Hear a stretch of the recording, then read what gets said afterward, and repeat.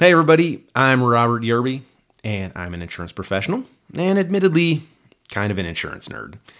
My friends and family tell me that nobody is going to want to listen to a podcast about insurance.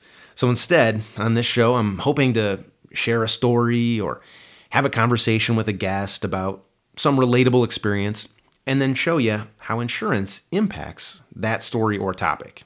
My hope is you'll enjoy a few laughs with me and maybe learn at least one interesting thing about insurance along the way. Here we go. Hey everybody, this is Robert, and I am back. I was out on the road last week and did a lot of fun stuff. Got together with some friends, some family, and actually got to be an insurance agent last week also, which is always nice. And it got me to thinking, I'm quite certain I have not kind of given the story of, I guess, why I'm an insurance nerd or how that originates. It's what my friends might call an origin story, right? If my superpower was insurance expertise, that's not a superpower. I'm actually reminded of there's this comedian that has this. It's a bit where he like brings up a Venn diagram and he's like, "I'm not a geek, I'm a nerd," and he explains like where the intersection of obsession and social awkwardness and intellect kind of meet and create a nerd. Anyway, it's not my bit. But yeah, insurance expertise. I don't know. There's probably a Venn diagram for that one too, if one was so inclined. Hey, I wasn't always like this. All right, I grew up a regular kid. All right, I liked G.I. Joe and Transformers cartoons. I played basketball out on the driveway with my friends. Chased girls. I was a regular kid at one point. And then something happened. And I can actually remember one point in time when I got really interested in insurance. Now, my father's going to play a big part in this story. I'm thinking ahead. It's actually his birthday today. The day that I'm recording this, it's his birthday. I called him this morning. And, yeah, I don't know what else to say about that. I called my dad on his birthday, and I realize now this is just a little bit of a strange coincidence. He is going to play a part in this story. I was not kidding when I said I chased girls when I was a little kid. I was one of those that did well in school. My parents and grandparents and everybody had high hopes for me. I was going to do great things and be very successful. And then my high school girlfriend and I got pregnant over spring break, senior year. And, looking back, it's been almost 30 years. It's interesting to me how it was so crushing to them when I told them that we were pregnant. And I don't want the podcast to be about that so much, but you'll see how this kind of plays into the story. My girlfriend, I loved her. I wanted to have that baby, and she did too. And so we got married, and I had a scholarship to Michigan State University. And I wasn't going to give that up. So, the family was coming with me. And so I got married about 6 weeks out of high school. My wife and I moved into married housing, Cherry Lane Apartments in East Lansing, right on campus. We moved in on, it was the 11th of July, 1994. And, obviously we're both 18 years old. We don't know anything about anything really at that point. You think you do when you're 18. You totally think that you have got some stuff figured out, but I didn't. And, once you're actually on your own, you start to realize all of the things that you don't know. And perhaps to my credit, I had enrolled in this class. It was something like marriage and family or something. I realized I don't really know anything about being a father or a husband. If I can earn credit in college and learn something, incredibly useful, hey, that sounds like a great idea.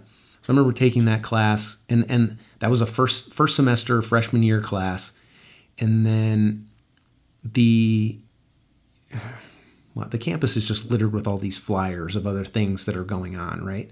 And so one day I happened to see this flyer walking to or from class. I see this flyer advertising this financial seminar. And I can't remember exactly what it was, but I think the gist of it was they were going to talk to you about just financial products and financial health. And I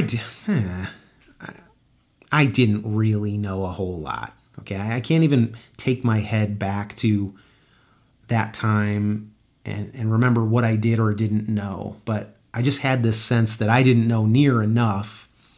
And whatever it was they were going to talk about, I'd probably benefit from that. And so I told my wife, hey, we need to go to this thing. And this would have been early enough in the semester. My son hadn't been born. Okay, so my son was born just before Thanksgiving. And so my wife, Jessica, and I, we both went to this thing. It was in Wells Hall.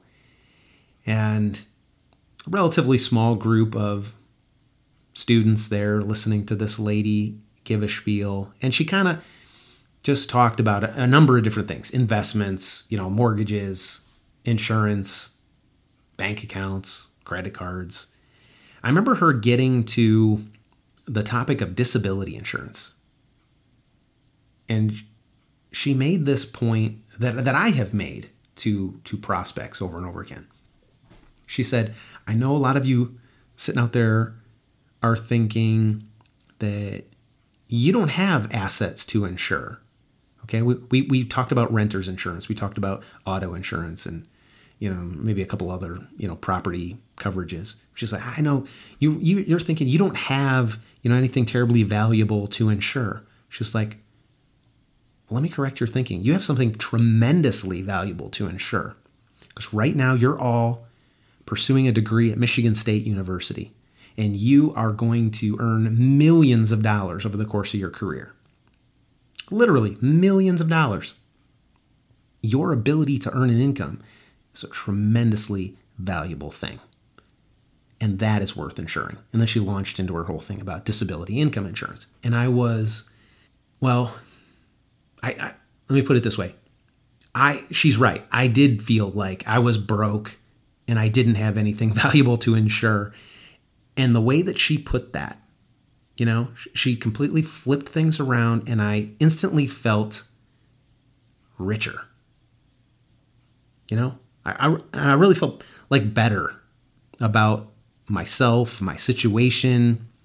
There's a lot of stress in being young and poor, a baby on the way. It's incredibly stressful.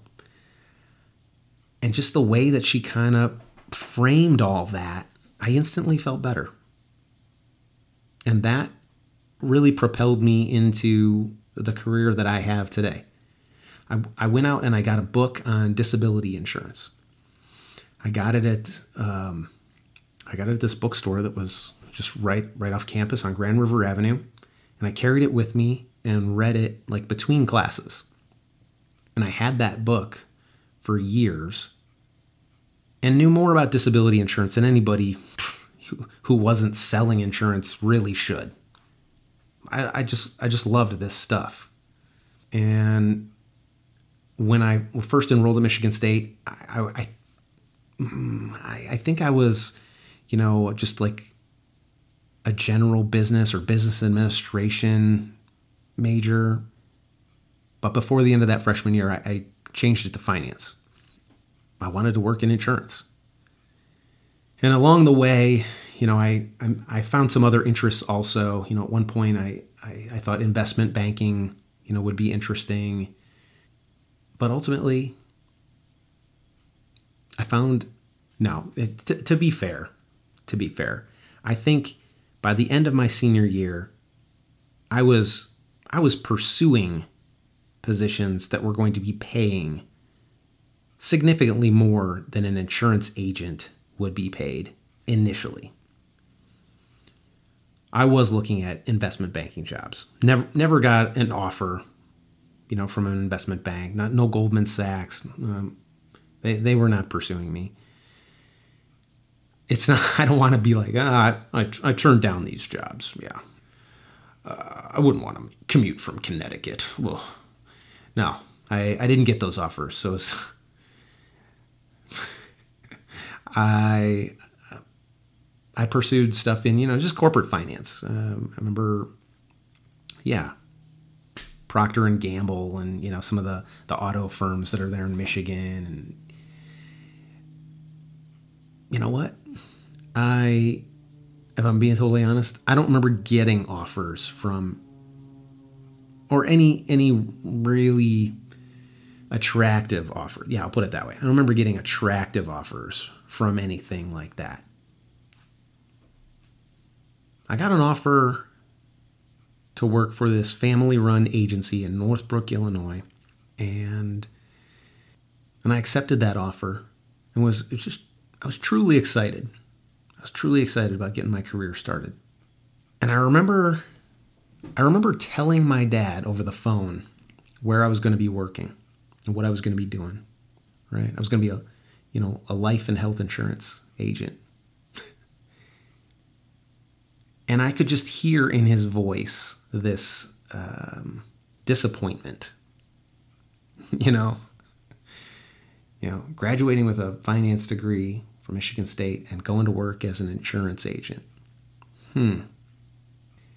He might tell the story differently, I don't know, but I could hear that disappointment in his voice. And I don't know if I totally understood. I think I probably, led him to believe, as I did at the time, that I might go work for an investment bank. And I know the prestige that can come with that.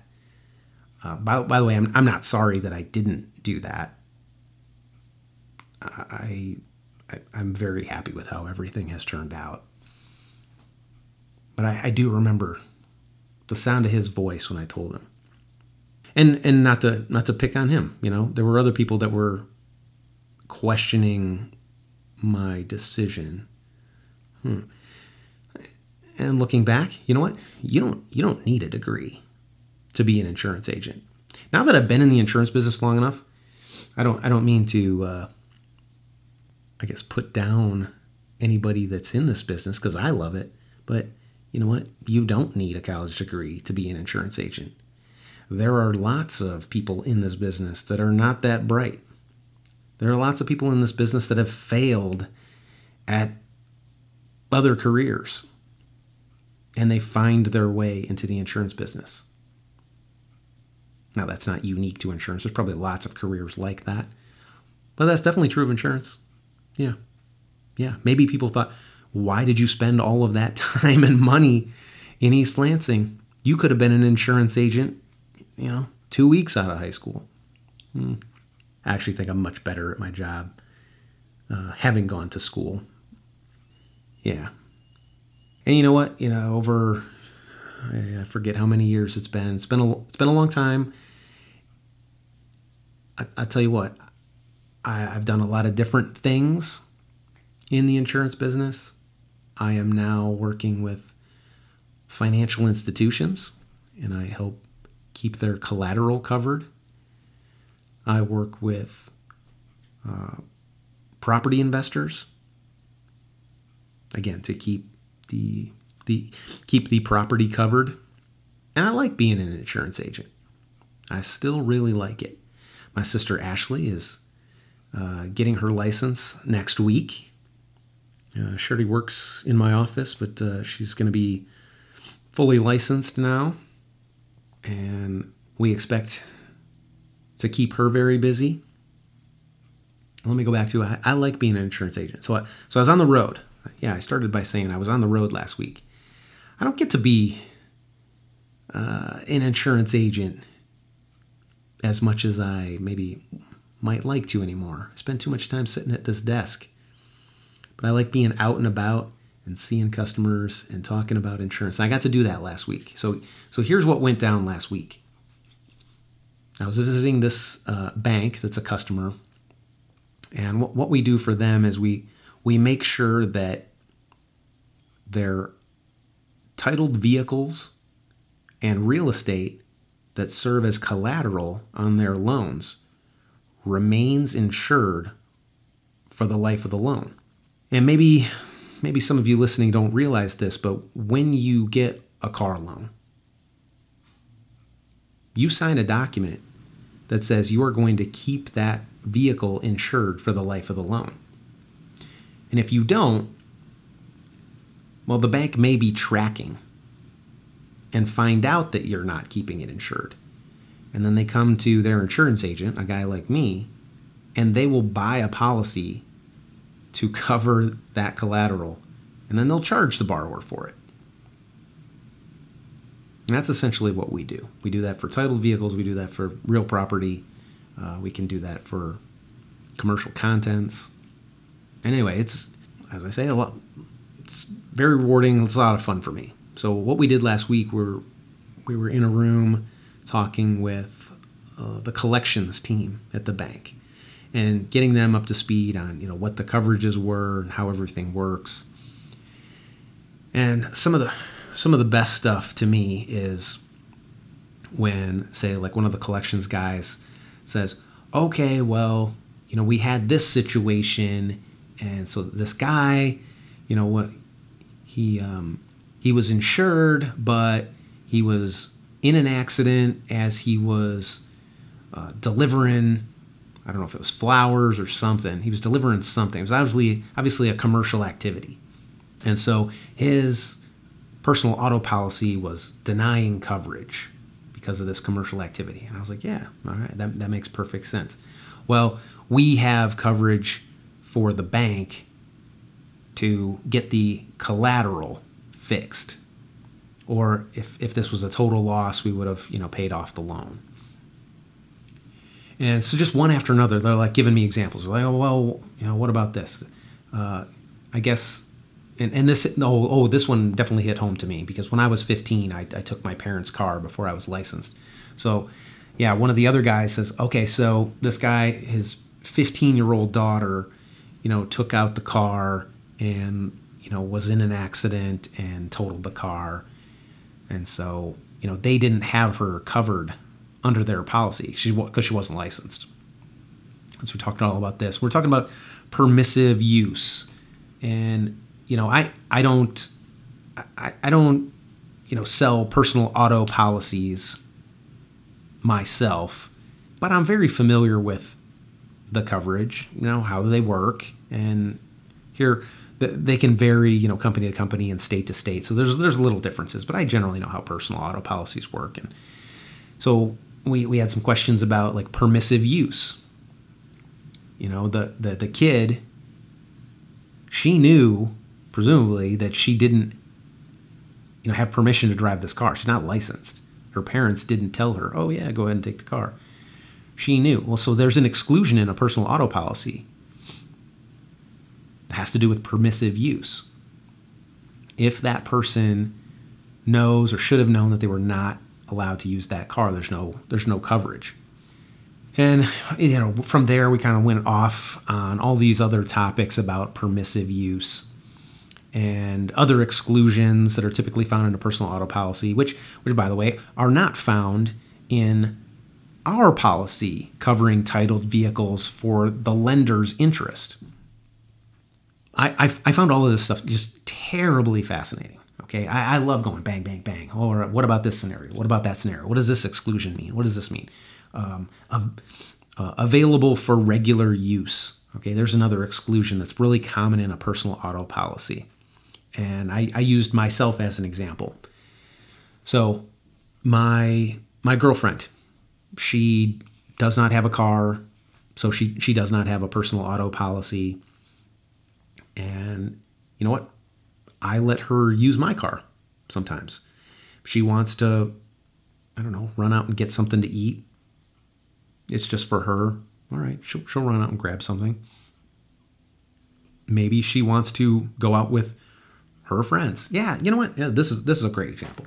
Maybe she wants to run out with her friends, and I don't want to go. Maybe I wasn't invited. Maybe it's not a thing where they're bringing boyfriends. Maybe I wasn't invited. Maybe it's a deal where, you know what? I'm an old guy and I like to be tucked in and go to bed at 10:30 at night, and that's when she and some of her friends, get a second win and they're ready to go out. Hey, great. That might not be the best example because they tend to Uber when they're doing that kind of late night weekend fun. But there you go. I mean, she might go and take the car. Now, she has my permission to use the car, so the permissive use provision kicks in, and my car will be covered, and the liability insurance will transfer to her as she's driving my car. But there could be questions about, is my car available for her regular use? And if so, well, then her driving, the physical damage and the liability coverage, that would be excluded. Well, I mean, I know that this could be or would be a question if she gets into an accident. So she very clearly, she does not have a set of keys. She doesn't live here. And she simply does not have access to my vehicle with any regularity. There's no history of like, hey, every Thursday, she gets to take the car to class or to work every Friday or something like that. No. She has driven my car occasionally, and I would not say it's frequently, but she drives it occasionally, and she is covered under my personal auto policy. I love these sorts of things. Going through all these scenarios. Here's another one. My son, who has appeared on this podcast once or twice, Damon is recently licensed. He lives with his mother across town, but he's here, once or twice a week. And I would also say it's not regular or consistent as to when he comes by. He's a busy teenager. But I let him drive my Camaro by himself for the first time yesterday. I let him drive with me in the car for the first time. It was only like 2 weeks ago. And he was actually very good. He was very careful. And it really put my mind at ease about him driving it. I still don't think it's a great idea for a kid to be driving a Camaro convertible, because it's got too much power for, I just know how I would have been. It's got a lot of pickup, and I just don't think it's a great idea. And I love that car. And I don't want to have to, wound him if he brings it back, with scratches. So I let him drive for the first time. I was making sloppy joes for dinner last night. He was here. And honestly, I was sort of looking for an excuse to let him go on a quick errand. I said to him, hey, what do you like with your sloppy joes? And he's like, I don't know, we usually get fries or tater tots or something. I was like, we don't have any of that in the house. I was like, hey, I'm gonna run down to the pool. Why don't you take the car up to the grocery store and just pick out a bag of fries? And you could see his face like light up, right? He's like, okay. I was like, don't park next to anyone else, okay? You be that guy. You park 5 spaces from anybody else. He's like, okay, yeah, I would do that anyway. I was like, good. And yeah, he went to the store, brought it back. He backed the car back into the space when he got home. Looks great. No problems. Now, I don't pay for his auto insurance. Not directly, anyway. He's not under my personal auto policy. He doesn't live here. He lives with his mother, and presumably she has added him to her personal auto policy as a licensed driver in her household.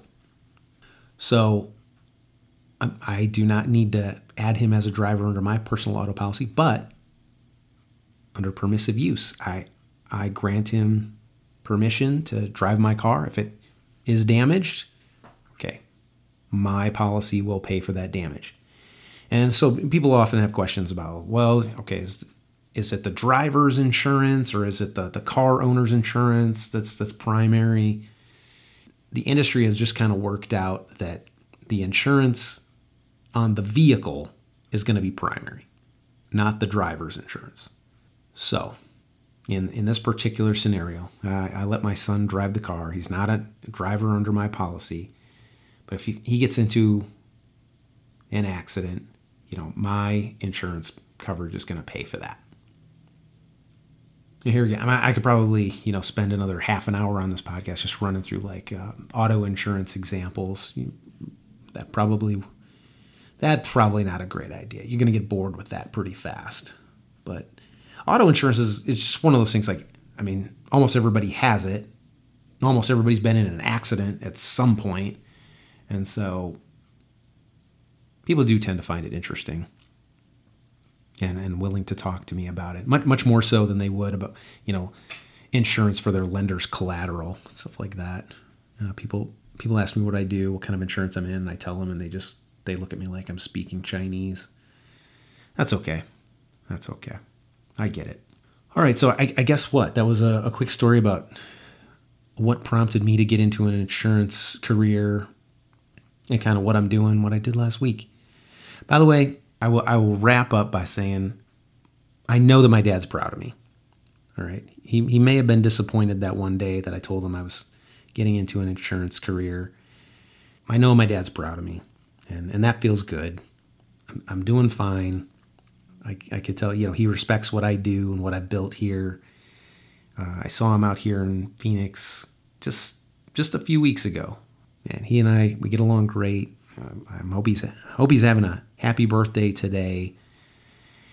And for you all, I hope somewhere in there was one interesting thing about insurance.